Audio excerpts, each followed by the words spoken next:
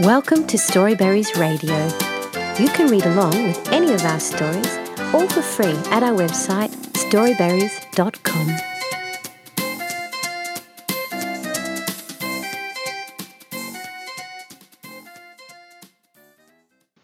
Read your goose a story.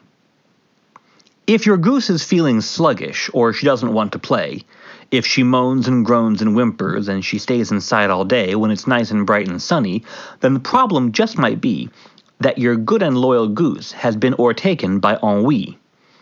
Yes, everyone feels boredom, even gooses, it is true. So to make your goose feel happy, here is all you have to do. Read your goose a story. Just pick out your favorite book. Let her sit upon your lap so if she wants to, she can look upon all the pretty pictures, which are right beside the words, and which make the story come alive for large aquatic birds. Gooses love to be told stories by a grandma or a friend, as long as it's exciting and it has a happy end. But be careful, if you do this and the goose has too much fun, she might come back and see you to be told another one. Thank you for reading with Storyberries.com.